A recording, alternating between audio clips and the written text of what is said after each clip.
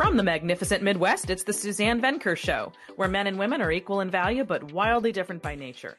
Join us here every week when we challenge the culture's hugely flawed narratives about men, women, sex, and love. From coast to coast and from around the world, thank you for joining us.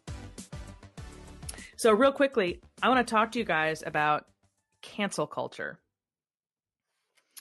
If you're anything like me, you see the shutting down of voices that don't comply with the PC narrative and feel helpless to do anything about it. So I'm just going to give you an example of an email I received the other day from the Gurian Institute. And it essentially explained how they wrote a meme or created a meme that for both Twitter and Facebook, just for social media. And it says here, in an effort to bring awareness to programs that exist for women and do not exist for men, GIBM, which is the Gurian Institute for Boys and Men, released the following meme on Twitter to address some of the programs that support women and continue to ignore the needs of men. And it got a lot of like 70,000 impressions. So then they boosted this same meme on Facebook, and it started to gain some traction. And it said, unfortunately, Facebook rejected the boosted meme after initially accepting it. The meme was not removed from our Facebook page, but Facebook decided they would not continue the boost.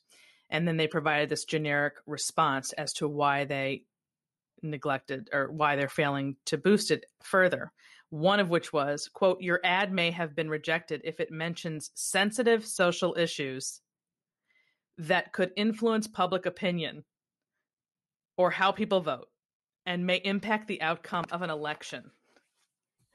Which, of course, I had to laugh. It's not funny, but I had to laugh because I'm thinking that's exactly what the media does every day, right? Influences the entire country's brain as to how they should not just vote, but think. And so basically Facebook is saying, you can't do that here, but we can do that elsewhere. That's fine. Like, it's okay that it's in the media, but we don't want to be a party to it. But of course they are a party to it because they only do that when the material in question is not, is it goes against the status quo. So that's an example of cancel culture. And there are tons of other examples, and I don't need to lay them all out for you. You guys know what I'm talking about. And the reason why I'm mentioning this is that if you're as concerned about this as I am, and you feel the need to do something, supporting the show is a great way to do that. Because as you know, we're all about facing truths the media and the culture won't because it doesn't fit their agenda. So in order to do that, podcasts like this, I should say, are literally our only avenue in as far as reach goes to support other like-minded people. So I know that a lot of you feel as strongly as I do, and I'm thinking that you might feel, helpless to what the heck can I do? And so supporting the show is a great way to do that. Just go to SuzanneVenker.com/podcast and scroll down to the red Become a Patreon supporter button, and you'll find 4 very economical levels to choose from. And depending on which tier you choose, we offer giveaways and bonus episodes and Q&As with me. And shout outs on the show, by the way. Again, that's SuzanneVenker.com/podcast. And speaking of Patreon supporters, a big shout out to Jim and Tony and Eileen. Thank you, thank you, thank you for supporting the Suzanne Venker Show. I can't tell you how much it means to me. And now on with the show. So today we're going to talk about 3 hugely unpopular life decisions that lead to huge success. And the underpinning of all of this, if you want to be successful, especially as a woman, but this is true for men as well, in life, it requires thinking outside the box. Okay? Because if you follow the cultural script, and you all know this because this is what we talk about on the Suzanne Venker Show, you will absolutely fail because the culture lies. It tells you everything opposite of what it certainly used to say and tell you 50 years ago. And so because our culture has devolved in the way that it has, we can no longer count on that support system, which is really unfortunate, obviously. But at the end of the day, I still want you to be successful. I wanted to be successful in the things that I wanted to accomplish in my life. And so that required thinking differently. and being comfortable with thinking differently and not needing to be concerned with what people think of you. And that's, to be fair, a tall order, especially the younger you are. The younger you are, the harder it is to not care what people think. That tends to come more with maturity. My friends like to tell me I was born old. So for me, it was just never an issue. I just don't care what people think. So of me, I just want a life that works. And I knew early on how to make that happen. Not just because I was just so, brilliant or anything, but I actually had a mother who steered me in the right direction and who gave really smart, common sense, counter-cultural advice all along the way. Because she's just like me in that regard. She definitely beats to her own drum, created her own life for what she wanted. And then she will tell you the truth and pass on what did work and what didn't work so that you can, be successful. It was actually, she had kind of an interesting background. I think I might have mentioned this at some point in the past, but at any rate, she became a stockbroker. She has a MBA, had an MBA. Both my parents are gone now.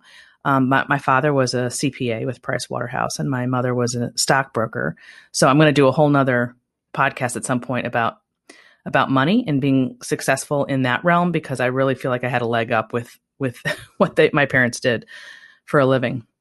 But my mom married later and had me later, and my sister later. So she actually ended up being in that professional world for about 15 years.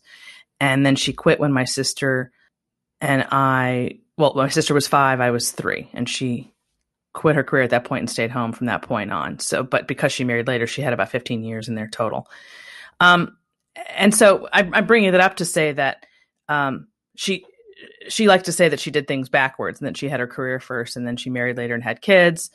I don't know if she, in retrospect, would have gone that route. I know she regretted waiting and having children later because it was very hard for her for a lot of reasons. Just it's harder when you're older. But anyway, all of which is to say she would raise me with all of this, all of this wisdom about these big life decisions regarding work and family and marriage and all the rest in a way that I guess my contemporaries weren't getting. And this in turn allowed me to be successful in the areas that I wanted to be successful and not get stuck down the line. Okay, so thinking outside the box is number one. You just have to be able to do that. The second piece to this is planning ahead.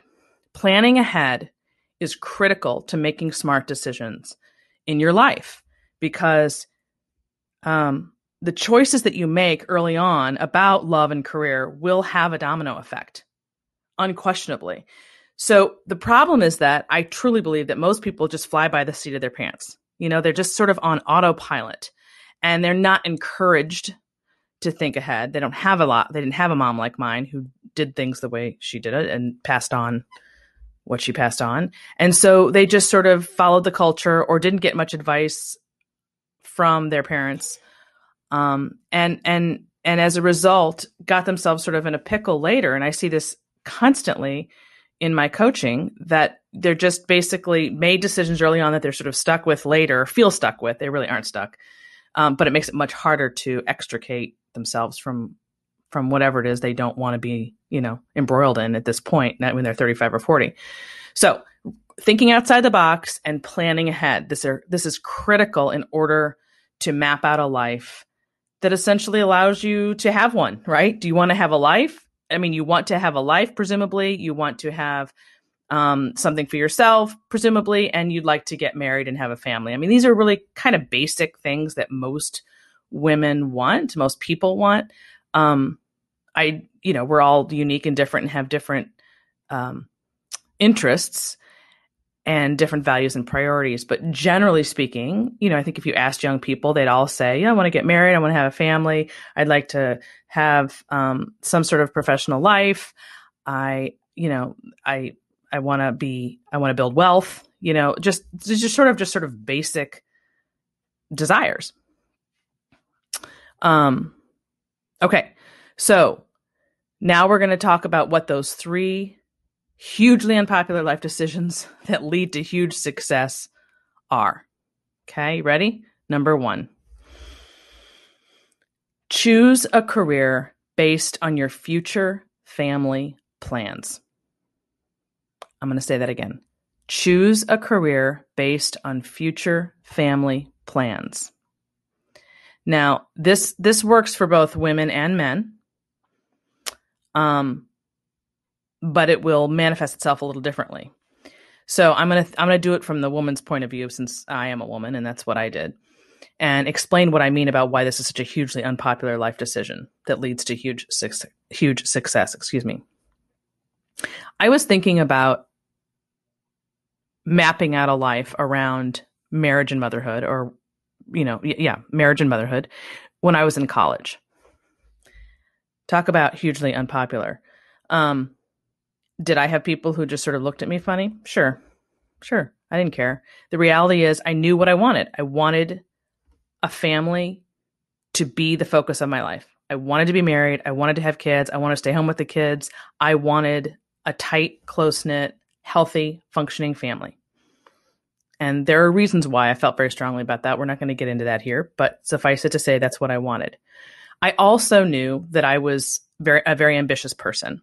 And I'm ambitious. And when I talk about ambition, I don't mean climbing career ladders per se to get to the top. I mean, just, I have a lot of energy, a lot of enthusiasm. When I was young, they thought I had ADHD before ADHD was a thing.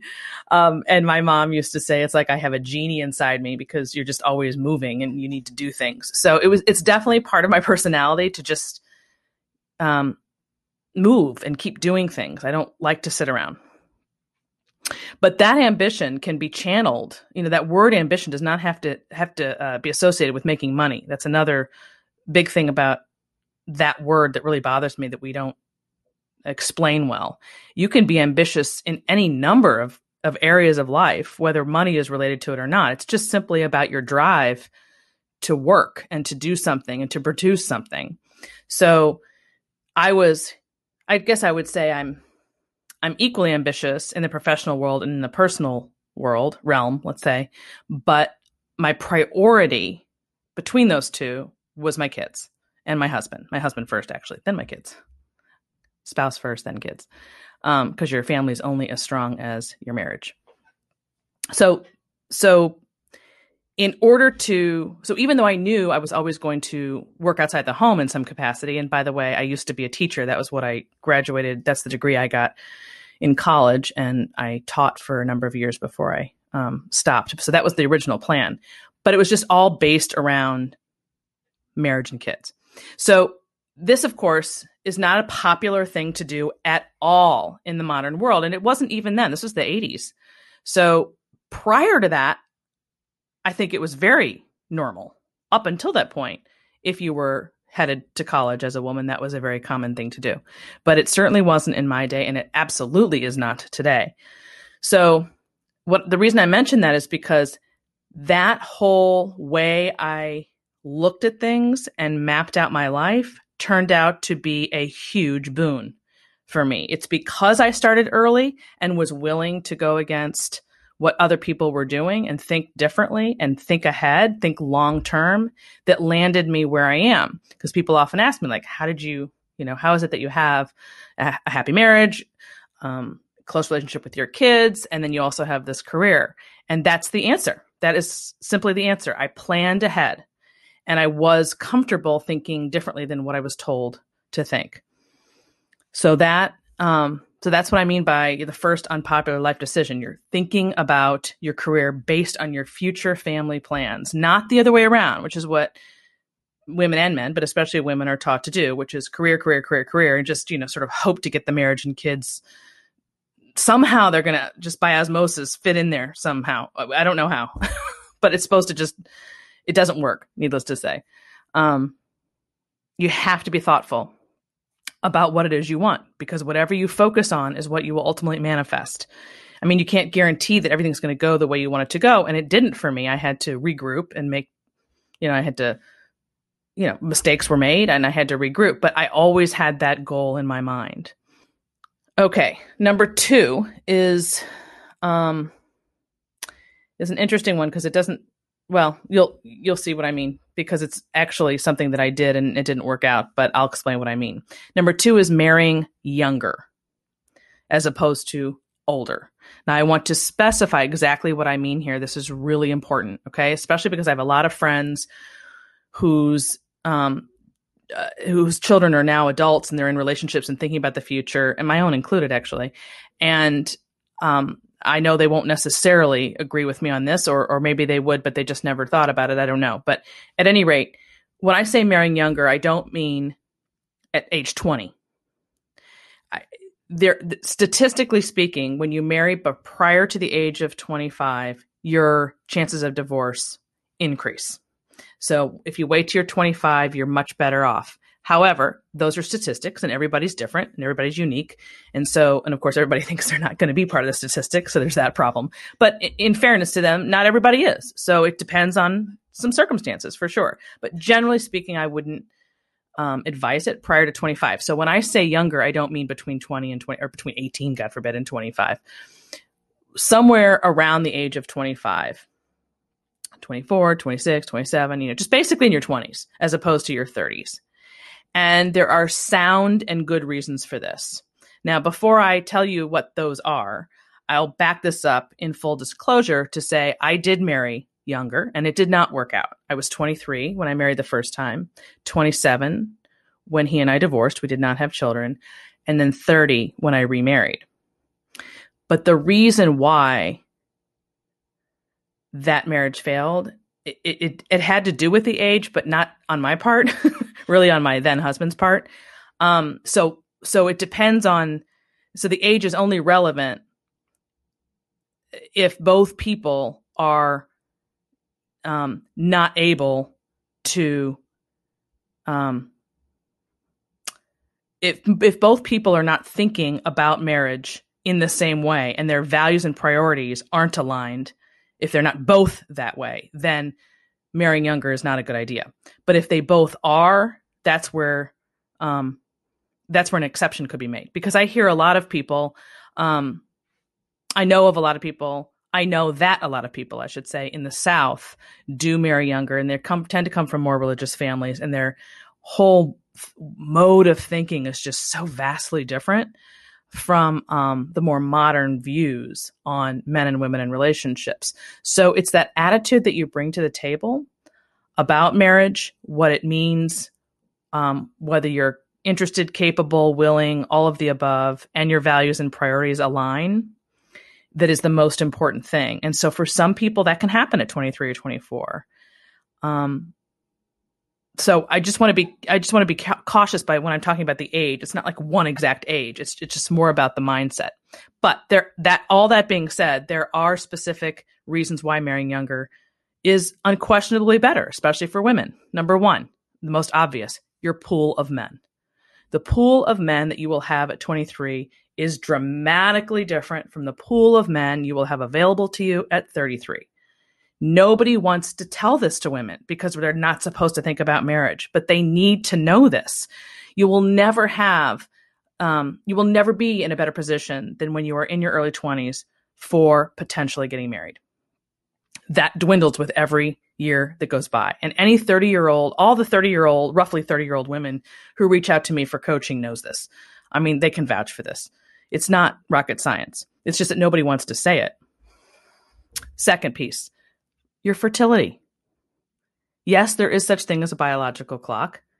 And yes, you do need to pay attention to it. You will have a much easier time having children in your 20s than you will in your mid to late 30s. There's just no question about it.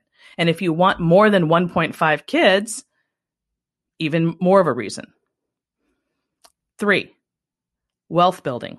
I mentioned that a little bit before.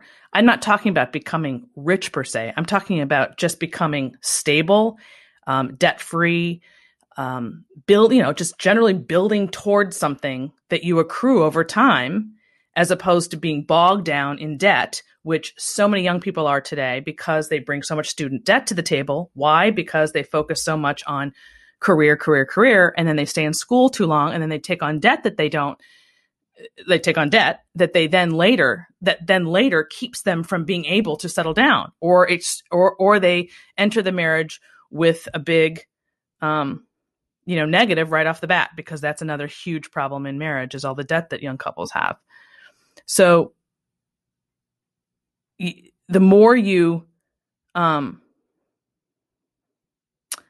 think forward about where you want to be 10 to 15 years down the road when it comes to the decisions that you're making, for example, with school, the more likely you are to be successful, because you might think, okay, so I don't want to take on all this debt because the career I'm going to choose is not going to pay off, or B, I'm going to step out of the workforce, which I'm going to get to that in a minute, at some point. So I'm not going to be able to make money to then pay off that debt.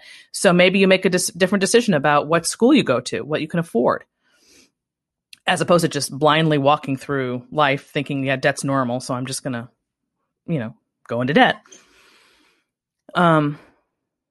Okay. Fourth thing, balancing work and family. That goes back to what I was saying before. If you really want to do that in the true sense of the word, and I really hate using the word balance because you're never going to balance them both simultaneously in a full-time capacity ever. That's just not, I don't believe that. That's crap. It's not doable. That's, it's just not going to work. So when I'm talking about balancing work and family, I'm talking about thinking of your life in the long haul. So 40, 50 years out, what do you want it to look like at any given time? What do you see yourself doing 15 years down the road? How many children do you want? What do you want to be doing when you have those children? Do you envision yourself taking care of them part-time, full-time, none of the time? All those conversations with yourself and with the person that you're going to marry need to be ironed out prior to rather than trying to make a decision last minute when you haven't thought in advance for it. And so you end up in this pickle, like I'm saying, which is, again, so much of what I'm seeing in millennials. They literally never thought this through because nobody encouraged them to. So they get stuck down the line because they made all these decisions without thinking long term and counterculturally.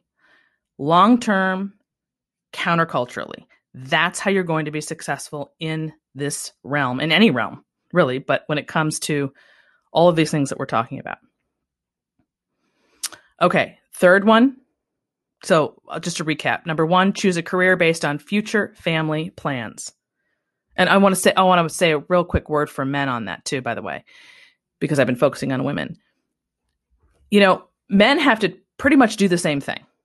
It's just that because they are not the sex that's going to give birth and breastfeed and care for the children when they're young, typically, their thought process is different. But they still need to consider the fact that if they choose path A, they, let's say they want to be extremely wealthy and that's their goal in life, then they're not going to be typically a family man. They're going to be absent on the home front. Their relationships at home will suffer. So if you don't want that, based on what your priority is, you will make, decision A or decision B. Conversely, if you are, if the kind of work you're interested in is, more creative work that doesn't pay well, and you want to have a family down the line, this is what actually happened to my husband, my current and final husband. When in his 20s, he went one direction, realized it wasn't the spot for him, the place for him. So he ends up switching gears. If you are doing something that isn't not going to allow you to have a family, and you want to have a family and that's your focus, then you might not get to do the thing that you love to do, even though, because it doesn't pay enough for you to be able to support a family. So those are real decisions that men have to make as well when it comes to planning and thinking ahead. And I don't think we don't give any attention to the tough choices that men have to make as well. They are different kinds of choices for sure. You have to take into account that one person's a man, one's a woman, and you're going to have different considerations. But at the end of the day, it's still going to come down to your priorities. And what do you want your life to look like? Seriously. That's just the case for both men and women. And again, we just don't encourage them to think not only counterculturally, but far out and enough in advance to warn them of what the fallout will be based on decisions that they're making in their 20s. Okay, 3. This is so, so, so important. And I see it and hear about it all the time. And I find it so frustrating. But once again, because no one told them. It's not that people are stupid. It's that they just weren't steered well. That's really what it comes down to. Not making financial decisions based on two incomes. So because the whole concept of taking care or raising one's own children is so, is considered either just something you wouldn't want to do or something that nobody can do for economic reasons, that everybody has to work full time and year round. When I say everybody, I'm talking about married couples. Nobody even thinks about the fact that you're going to want to step out for X amount of years to raise those babies once you have them, that is going to be a natural biological pull, mostly on the women. And you need to plan in advance for that at least option. Forget requirement or obligation. Let's just talk about the option of it. The assumption is that you're not going to be able to, and then you're not going to want to. And so prior to young people having children together, they're making these decisions, not just individually, but also as couples when they're like prior to their having children, whether they're married or boyfriend, girlfriend, whichever, but especially married once they're married, but even as a boyfriend, girlfriend, as though they're always going to have two incomes. So for example, they buy a house. That's the most obvious one. They buy a house. And when they go to, fill out the forms and see what they can afford, they base it on the fact that there's two incomes at that moment, rather than saying, wait a minute, there's another way to do this, because A, are you going to want to stay home or not? If you are, we've got to account for that financially. And so A, you either don't get a house, you either purchase the home based on one income, even if you have to at the time, or B, putting the home issue aside, you live in such a way prior to having children where while you have those two incomes coming in, you only live on one.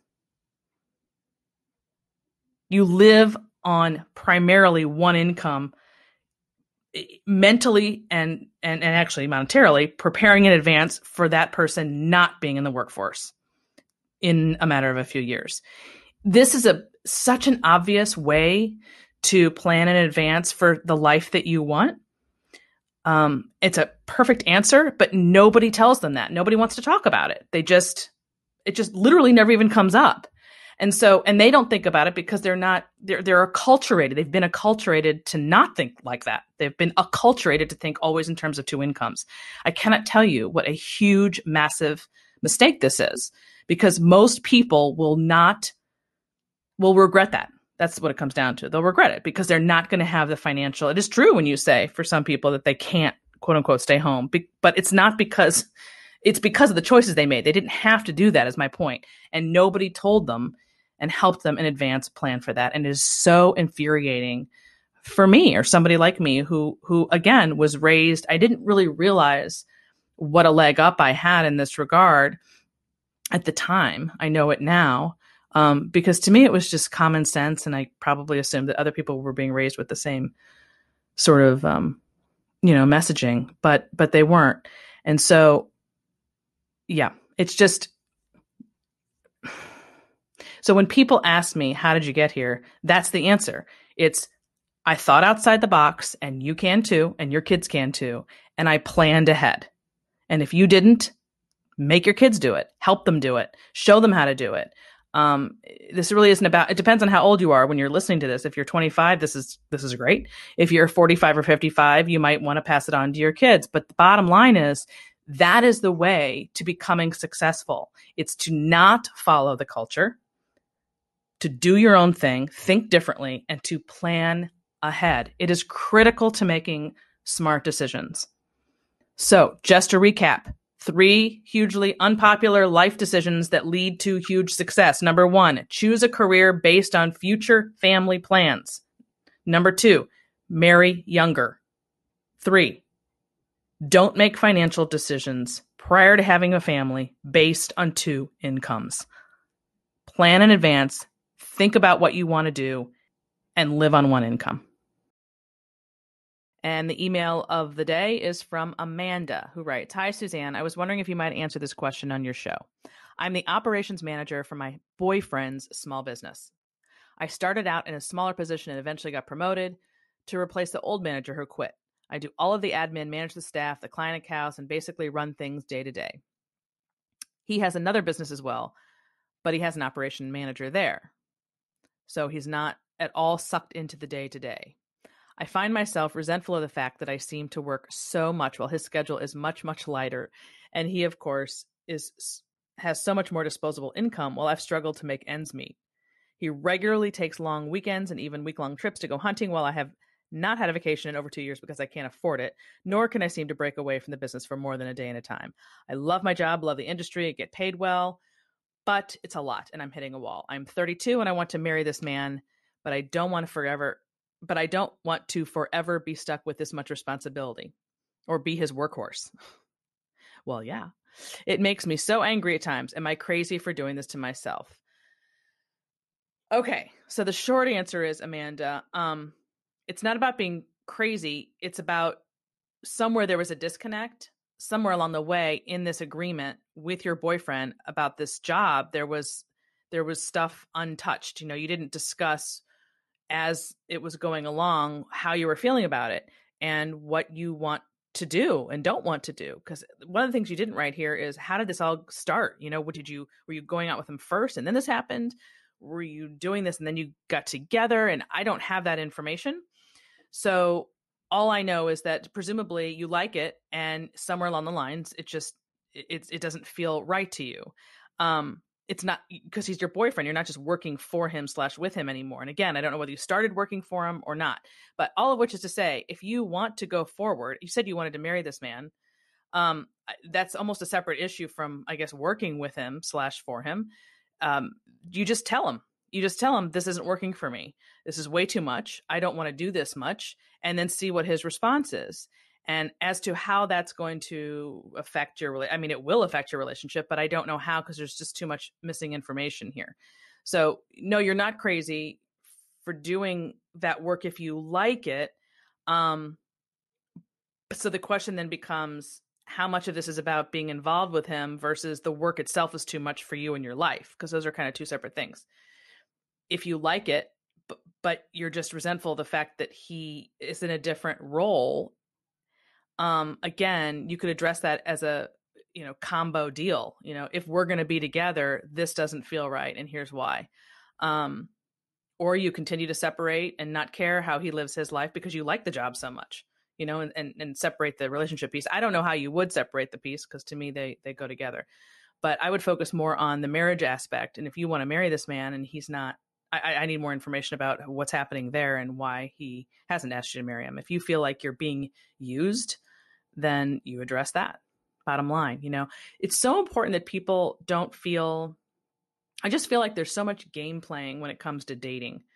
This is what I'm learning, especially with the younger set. It used to be that people were very upfront about what it is they were looking for. And that's what the dating process was all about, is seeing and determining whether or not you guys are a match. And there's too much silence and too much, skirting around the issues to see what happens, like it's a game of some sort, rather than just coming right out and saying, hey, this is what I'm looking for. And the person on the receiving end says, yeah, me too. Or no, I'm sorry, I'm not. And then you part ways. And then you go to the next person. That's what dating is. There's no reason to spend all this time being quiet and hoping, to see where it goes. And then meanwhile, that person's on a completely different page, and you've wasted all these months, even years, with somebody when you could have been dating other people. So somehow we got away from just understanding that dating is about determining whether or not you're a match and feeling comfortable saying what it is you're looking for in life. And that's part of what you do when you're dating. What else are you doing when you're dating if you're not having these conversations?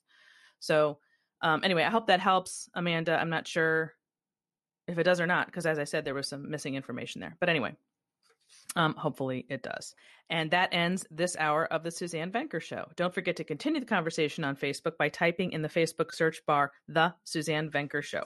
Also, please recommend this podcast to one friend you think would enjoy it, and don't forget to leave us a review on whatever platform you're now using. Finally, if you have a question or comment for me, you can email me at suzanne@thesuzannevenkershow.com. Thanks for listening, everyone. Have a great week.